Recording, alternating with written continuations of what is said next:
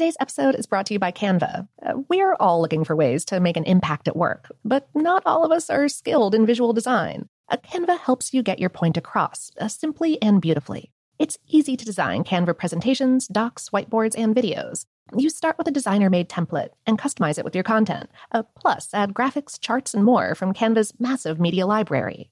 Whatever department you work in, Canva is perfect for any task. Sales decks, hiring docs, marketing brainstorms, employee videos, you name it. Anyone at work can design with Canva. Start designing today at canva.com. Designed for work. I'm Katya Adler, host of The Global Story.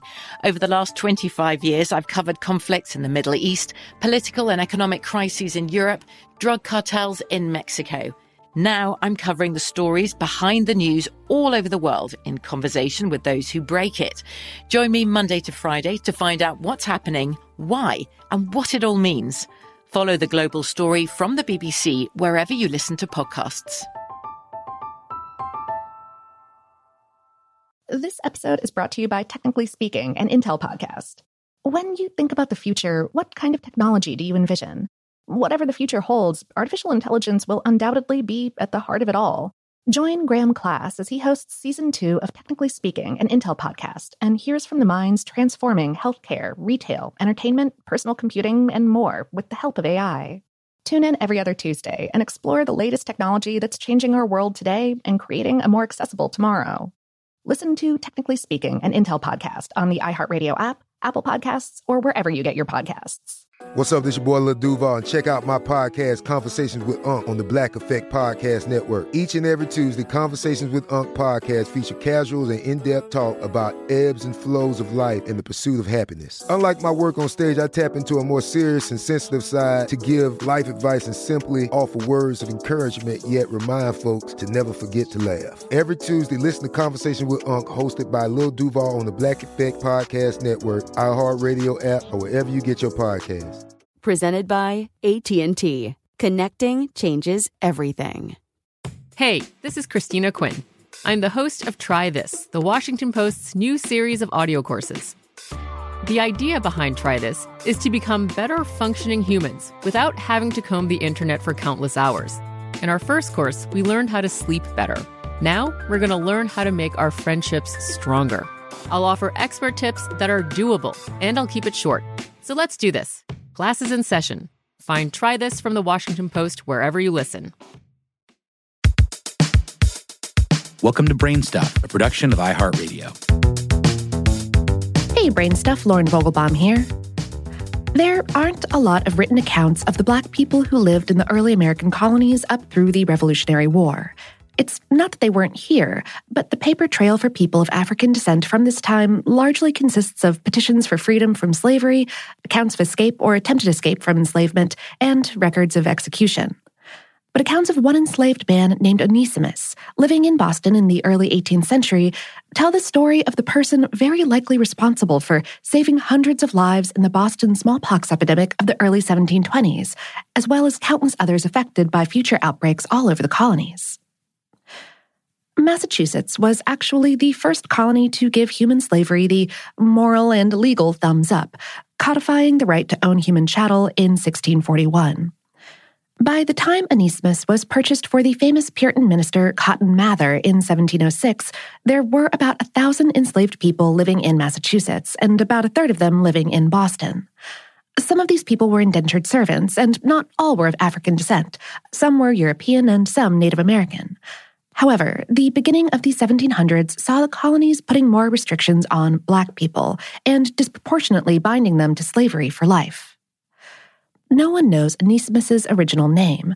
Cotton Mather named him for a biblical slave who escaped his master and later converted to Christianity.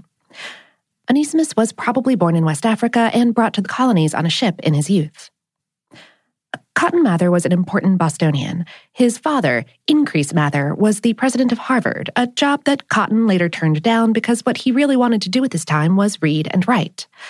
Mather was considered among the most educated people in the colonies, and he published upwards of 400 books in his lifetime on everything from piracy to plant hybridization.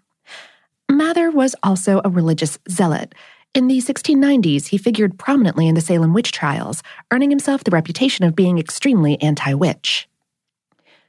Mather lived in the city and did indeed spend most of his time reading and writing, so Onesimus's main jobs in the Mather household seemed to have been clearing snow, stacking firewood, carrying water, and doing chores around the house. However, Mather was extremely interested in converting Onesimus to Christianity, and he wrote in his diary about teaching him to read and write so that he could better understand the Christian catechism. Perhaps because Mather was so adamant about converting Onesimus to Christianity, the two seem to have talked a lot. We spoke with Stephen Niven, executive editor of the African American National Biography at Harvard's Hutchins Center for African and African American Research. He said, "It was a relationship between an owner and someone who was owned, but we know a lot more about Onesimus than we do about other African Americans of the time, because Cotton Mather's diary is very detailed. We know, for instance, that he had a son who died. We know, too, that Onesimus wanted to buy his freedom from Mather, which we can assume he eventually did." Mather's diary also details how sometime in the early 1700s, he and Onesimus had a conversation about the extremely deadly smallpox epidemics that swept through New England in the 40 years prior. At the time, smallpox was one of the deadliest diseases in the North American colonies, and Boston had been hit hard several times.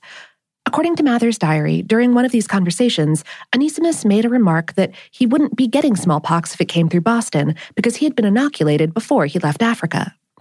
The term inoculate didn't exist as such yet, but he explained to Mather that he had, to quote Mather's diary, undergone an operation which had given him something of ye smallpox and would forever preserve him from it, adding that it was often used among Africans, and whoever had ye courage to use it was forever free from the fear of ye contagion.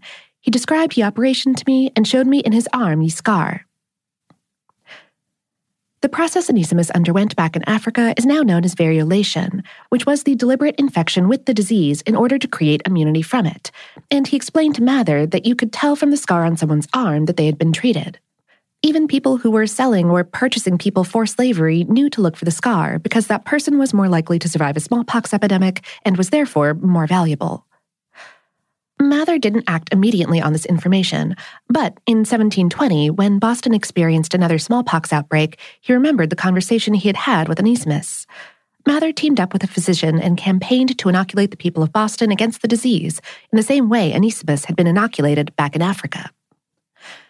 Niven said, although Cotton Mather was a very important figure in Boston at the time, and people listened to him, most of the community was opposed to this idea for a couple of reasons.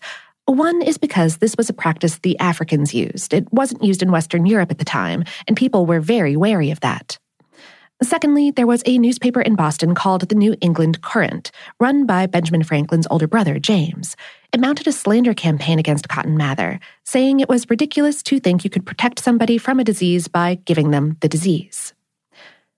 In the end, 242 people volunteered for Mather's inoculation crusade, and only 2% of those people died in that smallpox epidemic, compared to 14% of the uninoculated population who died of smallpox in Boston between 1721 and 1723. When the word spread that those who were inoculated had a 7 times greater chance of surviving, it became a common practice in Boston and the rest of the Americas until 1796, when Edward Jenner developed the first smallpox vaccination. What Onesimus thought of the part he played in saving the lives of countless colonists is unknown, because, according to Mather's diary and other documentation, he succeeded in conditionally buying his freedom around 1716. He bought Mather a replacement slave and agreed to do small jobs around the house when necessary. Though, as far as anyone knows, Mather never succeeded in converting Onesimus to Christianity.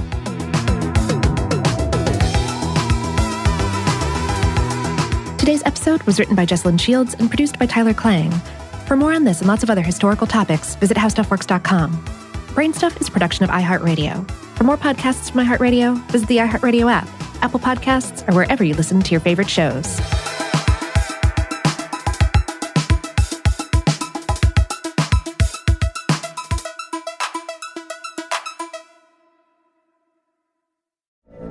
From BBC Radio 4, Britain's biggest paranormal podcast is going on a road trip.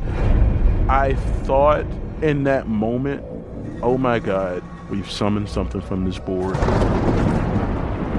This is Uncanny USA. He says, somebody's in the house, and I screamed. Listen to Uncanny USA wherever you get your BBC podcasts, if you dare.